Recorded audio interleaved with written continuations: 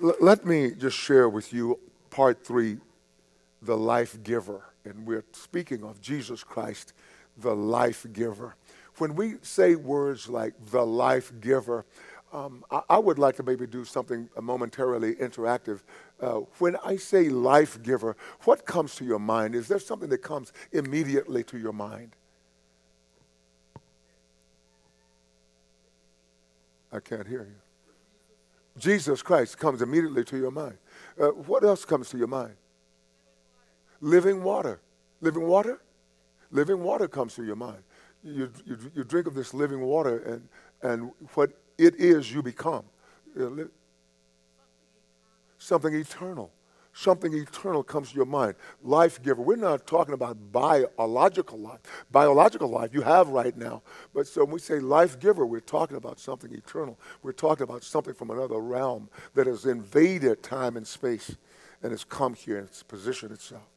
So in this story of John chapter 10, I want to take up in verse 27 and recap just a little bit. Jesus says, "My sheep hear my voice, and I know them."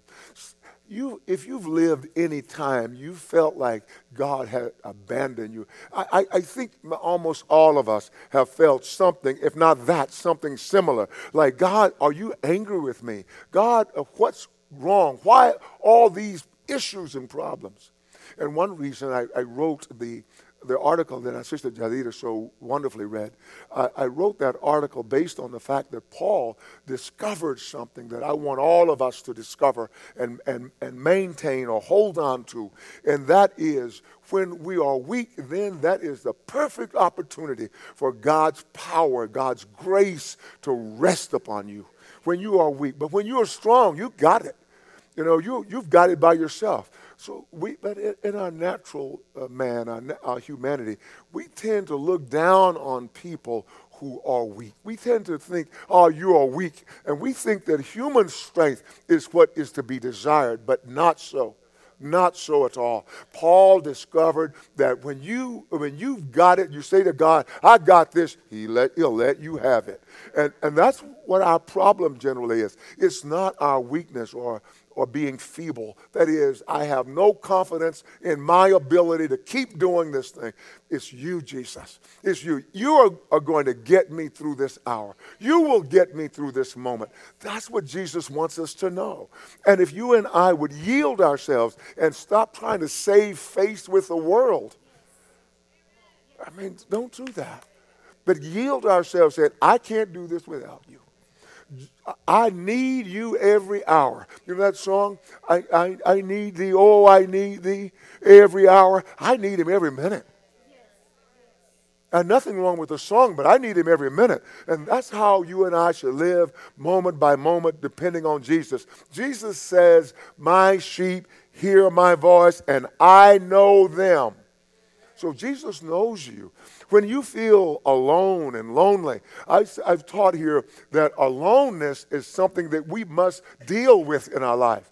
Aloneness, that is feeling by yourself. Oh, I'm in this by myself. So when you deal with that, you learn how to give these things to the Lord Jesus. He says, my sheep hear my voice, I know them, and they follow me. We've always tried to teach you, follow the Lord. Follow the Lord. Whatever God says, do it. Do that. And one way we follow the Lord is not by some sense of feeling we have in and of ourselves, but we follow the Lord by knowing his word. We follow the Lord by being in fellowship with one another. We follow the Lord by having received the Holy Spirit. And now when God speaks, Jesus speaks, we know his voice. I've said to several of you, no matter where it doesn't matter where I would be, whether I was in New York or whatever, if I heard your voice, I would know it was you. I would know my wife's voice anywhere. I don't think anybody could mimic her voice and fool me. I was talking to a brother recently, and I shared with you. He's one of my older brothers here at the church, and the way he walks, I said, man, I would know you anywhere. Yeah, I could see you from behind. I wouldn't have to see any part. I could just see that walk, I would know it was you. And Jesus is saying, I know you that way. I know when you feel right. I know when you don't. I know when you're in trouble and you don't want to say anything. I know how you walk. I can distinguish you. If it were a million people, if there were a million people and you were only you, I would know you out of that. So Jesus knows us intimately, and we must never let that go. Jesus knows me. Someone wrote a song, He knows my name. Is that right? God knows my name. God knows my name. What a wonderful revelation and understanding. God knows us. Now, many of us have an intellectual understanding that God knows us. That's not good enough. I'm not talking about an intellectual understanding. I'm not talking about an intellectual, as it were, relationship with God. I'm talking about something from the inside, spirit to spirit, breast to breast, heart to heart. That's how we are to know the Lord. And in these times in which we live, we need to know him more so. Sometimes I've seen brothers who would leave a church rather than conform to the Word of God. They were looking for something, and they thought they could please God through the natural. But you and I cannot please God through the natural. We please God through the Spirit. Jesus says in verse 28, and I give them eternal life. That is, he gives all of his sheep eternal life. You will not have eternal life once you get to heaven. You have eternal life right now. You have eternal life right now, and that eternal life will continue. If you did not have eternal life now, when you died, that would be it for you. But to be absent from the body is to be present with the Lord. This is eternal life. God has given you eternal life. Now, I don't know. Sometimes I wonder if I'm just some kind of a kid, in an older body, because I get so excited about the fact that I have eternal life, that Jesus loves me, that even when I don't understand, he loves me. When I understand, it's not better than when I don't understand, he still loves me. And he loves you too. And he has already given you his life, himself. Jesus died to give you himself. That's so huge. That is so huge. Those are perhaps small things, but they are huge. They're big. And so Jesus says, I give them eternal life. That's not all. I mean, that's really powerful. And he says, and he sort of doubles down and says, they shall never perish. I give you, my sheep, eternal life, and they shall never perish. Now, Jesus is marching or going towards something even more profound. This is so profound, it's amazing to think that he could be even more. Now listen what he says. Neither shall anyone snatch them out of my hand.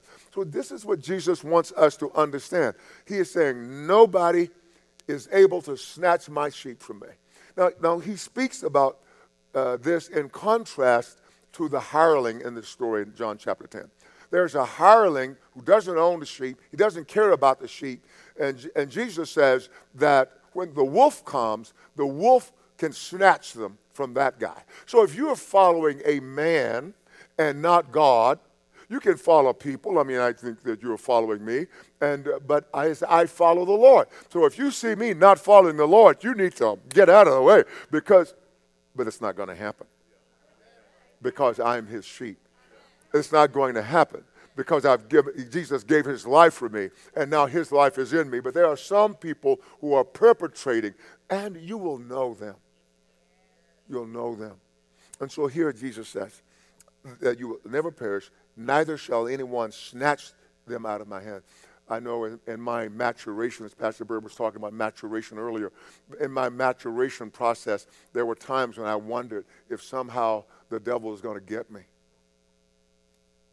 I don't know about you. Maybe you've never had a deep trial. Maybe you've never felt uncertain. Maybe you've never felt like you're on shaky ground. But I have in my walk with the Lord. You see, being a believer is not one like, I'm fearless. I believe God. I'm fearless. That's not really the case. Yeah, I've had fear, but I walked on in spite of my fear. I had to trust God in the midst of my fear. And now, as I grow older, I'm not afraid of it. That's how Jesus works. That's what courage looks like. And so Jesus says, he makes a promise to you. He says, I'll give you eternal life. Firstly, he says, you will hear my voice. I know you, and you will follow me. I give you eternal life. You will never perish, neither shall anyone or anything snatch you out of my hand. Then he says in verse 29, my Father who has given them to me is greater than all, and no one is able to grab them, snatch them out of my Father's hand. He says nobody is able to catch them or seize them or pluck them or take them by force. That's big. That's big. This is the life of Jesus for us. This is the life of Jesus in us. No one can snatch you from the Lord. In verse 12 of the same chapter, Jesus says, but a hireling, he who is not the shepherd, one who does not own the sheep, sees the wolf coming and leaves the sheep and flees. And the wolf catches or snatches the sheep and scatters them. But Jesus is saying he's running because he is a hireling and he doesn't care for the sheep. And he's trying to save his own life. Don't follow somebody who's trying to save their own life. He says, I give my life for the sheep. And this is what Jesus wants to do. He wants to comfort us. He wants to encourage us that the times will not get so dark that you will wonder, well, what's going on? What's going on in this world? I ask the question, but I also have the answer. We are marching relentlessly to a culmination of things. We're coming to the end of things. And the Bible has already told us that perilous times will come. Evil men and impostors will grow worse and worse. So don't ever say, well, I don't believe that men are worse. I just believe we just know more about it. No. The Bible says it will grow worse and worse. And so you and I are living in that particular day. So we need to know that no one can snatch us from the Lord. And don't ever say things like this, and I've said this to you at least 50 times. Don't say, I don't know what to believe. Yeah, have mercy. Why? Because if you now are made able to hear the voice of the Lord, and the Lord now hears your voice, when the righteous cry out, God hears them. God has declared us righteous judicially, as the judge hits the desk with a gavel and says, you're righteous. And then through the process of sanctification, he makes us righteous. So not only is righteousness a judicial decision that has been declared by the God who cannot lie. Not only is that, now God, in his amazing ability, has the power and ability to now make you righteous through sanctification. This is big for me. This is big. So Jesus wants us to know something that's very powerful. He says, no one is able to snatch them out of my Father's hand. And on verse 30, he comes on the heels of that statement, he says to those people who are trying to kill him, he says, I and my Father are one. What an emphatic statement. Why does Jesus say this? So we'll have something to read in the Bible and just, yeah, that's interesting. No, he wants you to know that. He wants this to be embedded in you. He wants this to be like my uncle who would drive the nail so far in. He says, boy, I don't want that nail to ever come out. He said, if that nail is in there too deep, I can plaster over it. But if it comes out, it's a problem. Never forget. It's amazing. Let me show you how great God is. Here's a young boy helping his uncle out do some carpentry work, because I was promised to be paid. But God was teaching me a lesson that I have never forgotten. And so neither will the word of God back out. So God has fixed his word. So when he drives his word in you, it stays there. I know there are people who say, well, no, that's not possible, that you got to do these things. You got to do this, and you got to do that. I don't believe that. I don't believe you got to do anything. You can't save yourself. There was no help for us in the earth realm. There was no help for us in the whole universe, as it were. God on the outside of creation came from outside creation and came into creation with a solution. You and I have been given the solution to every problem. Jesus Christ. Jesus Christ. He is our solution. And you say, well, Pastor, I know that. You said this, this time and that time. Well, I'm going to say it again. Because you're going to need it. You're going to need it. You're going to need, these days are very critical days. So when Jesus says, I and my Father are one, the Jewish people, the Pharisees, knew that Jesus was saying that I am God's own son. I am his son. I am his personal son. That God brought me. He engendered me. God the Father, Yahweh, engendered me. Wow. Wow. And John the beloved tells us that you and I have been brought forth by the incorruptible seed of the Word of God. So I'm telling you, this is amazing. So God brought Jesus forth by the Holy Spirit overshadowing the Virgin Mary. He overshadowed her.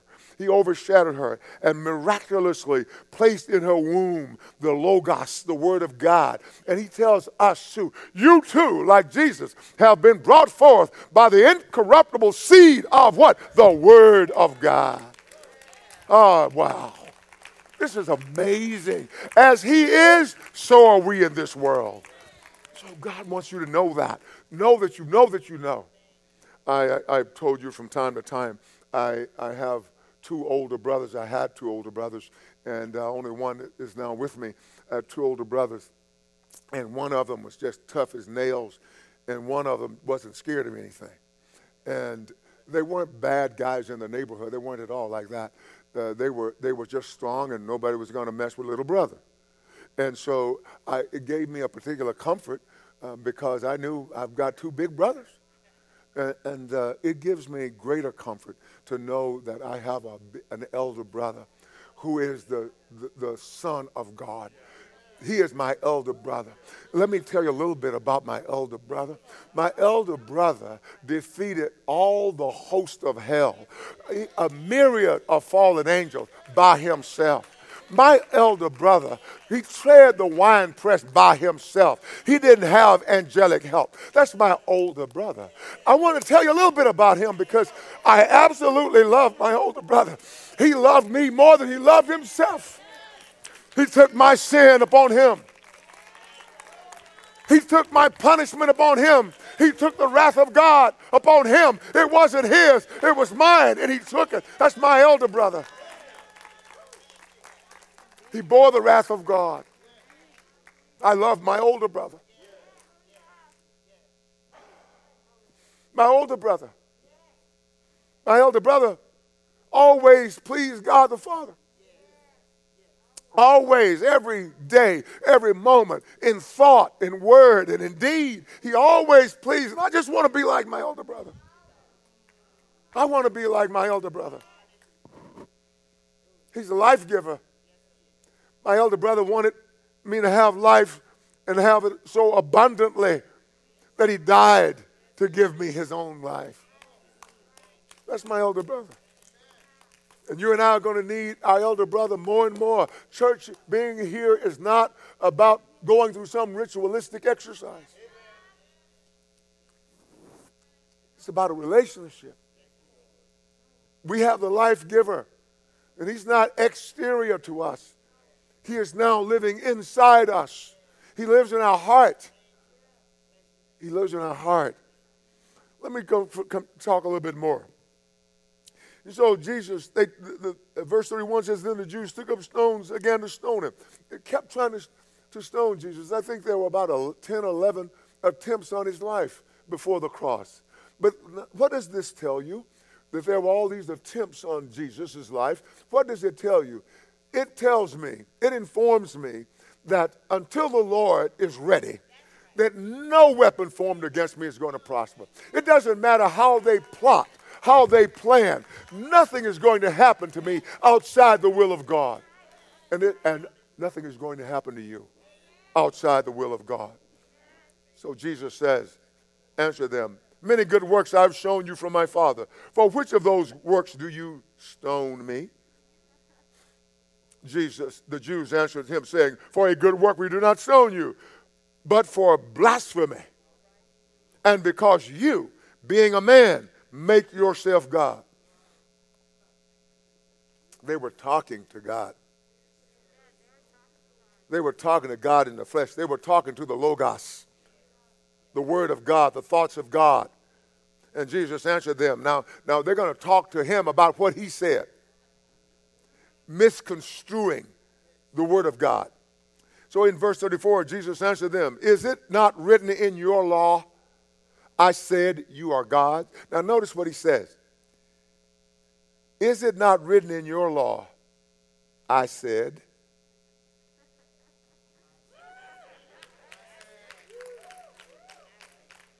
You are gods? I told you, you are small G-O-D-S. Now listen to what he says. If he, Yahweh, called them gods, and Jesus has just told them, I and my Father are one. And so if Father says it, Jesus says it, and he says here, if he called them gods to whom the word of God came, and the scripture cannot be broken, do you say of him whom the Father sanctified and sent into the world, you are blaspheming? Because I said, I am the Son of God? If I do not do the works of my Father. And before I go to that, Jesus is saying to them, your own scriptures are not in agreement with you. You say you believe these scriptures and you don't believe them because God has spoken to you and you are disavowing him. And Jesus goes on to say, if I do not do the works of my Father, do not believe me. And that should be our testimony as well. We shouldn't say, as the bishop said this morning, Bishop Jonathan said this morning, saying, well, I'm not perfect. I'm just a human. Let me just say, that's crazy. That's nutty. Here you are born of the Spirit, and now you're claiming some old relationship with the earth? No. That which is born of the flesh is flesh, but that which is born of the Spirit is spirit. And so, no, I am different. And Jesus is saying this as well. He says, if I do not do the works of my Father, do not believe me. But if I do, though you do not believe me, believe the works, that you may know. Now, what is Jesus saying? He's saying, if you are having a problem believing me, believe the works. What did the blind man say in John chapter 9 when the Pharisees kept interrogating him? And you will be interrogated too. You will be belittled. But this blind man who had never seen, the Pharisees kept asking him, how do you see? He said, this man named Jesus anointed my eyes with some mud, spit in the mud, and said, go wash. I went to wash and I see. We know this man is a sinner. We know Moses. Moses is a disciple, and we know where Moses came from. But this man, we don't know where he came from. And so this blind man said, blind man just got saved. He just got saved now. He just got saved. And he said, why, that sure surprises me that here's a man who opened my eyes. I was blind from birth, and he opened my eyes, and you don't know where he's from? Jesus is saying here, he says, if you have a problem with me, look at the works. And if you will look at the works, then you'll know that I am who I say I am. He said, believe the works that you may know and believe that the Father is in me and I am in him. And so this man who just got saved knew more than the people who supposedly had already been saved. They didn't because they didn't receive the Savior. Now listen to what the word of God says. Therefore, they sought to seize him, but he escaped out of their hand. So they wanted to seize Jesus. They thought they could snatch him. But their hands weren't strong enough to snatch him. And their hands aren't strong enough to snatch you. And the Bible says they wanted to seize him because they didn't understand. They didn't want to understand. They refused the works of God. And this is what I ask you. You have received this life giver. So receive the works that he has done in front of you. He saved you. He gave you a desire to worship him, and you had no desire. Don't ever come because of duress. You came because I promised somebody that, I would go to church with them, and so I'm there. I'm sitting down outside, but I'm standing up inside. Don't come for those reasons. You should come because Jesus Christ is the life giver, and when he gives you eternal life, he will never take it back. I grew up in church. And my dad was a pastor. My mother helped him. I never wanted to be a pastor, but I wanted to work for God. And I've tried to run away from God. Maybe you're here today, and maybe you've never tried to run away, but I tried. I tried to run away from God when I was about 19 years old. And I look at young people when they're about 18 or 19, and I pray for them because it's an age when you're like a child again. I do it myself. But that's not what God wants for you. He wants you to come to the life giver and allow him to give you life. Let me tell you one of the saddest stories that I've ever read in the Bible was when Jesus was in Capernaum. He was in the Galilee area, and he was telling the crowd, his disciples and others, the Pharisees, if you don't eat my flesh and drink my blood, you have no life in you. You have no life in you. And some people say that's ridiculous. But Jesus was telling them that. And so some of his disciples, because being Jewish, cannibalism was just so offensive. And so they weren't thinking scripturally. And if you don't think scripturally, you will always think wrongly. If you don't think scripturally, you will always think wrongly. And so they said to Jesus, this is a hard saying. We've got to eat your flesh and then drink your blood. I mean, wait a minute. But Jesus told them, the words that I speak to you, they're spirit and they're life. And just like the words that I'm speaking now, they're spirit and they're life. And if you will allow the Lord, he will take these spirit words and he will make them real in you. And something will happen inside you that you can't get rid of it. It's almost like it's inside you, but you can't locate it to find it, to throw it away. And that's what God will do for you. And 70 of Jesus' disciples, the Bible says, they turned their back and walked no more with him. I believe if God has you here, he has you here for a purpose. And you don't want to live life purposeless. You don't want to be purposeless living a life. You don't want to live life on your own terms.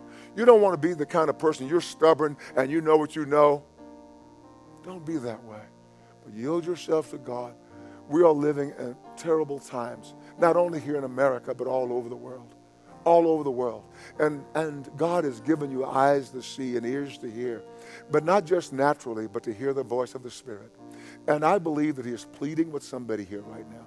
I believe that God is saying through Jesus Christ, I want to give you life, and I want to give you life abundantly, more abundantly. And when he means more abundantly, it is super abundant, so much that nothing can overcome that life. And God will give you life that doubt, fear, unbelief, or any trial or temptation will not be able to snuff that life. There are those of us here, that life may seem to be just a small, tiny little flame. It may have just seemed to just be just a tiny flame.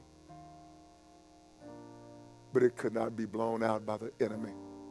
So I want to say to you today, allow this amazing life giver to give you life. And I'm going to come back in just a moment and tell you a little bit more about it. I want you to think about it as the praise team sings, and we'll come back. And I want to ask you to give yourself to Jesus or rededicate your life to him. We'll be back in a moment.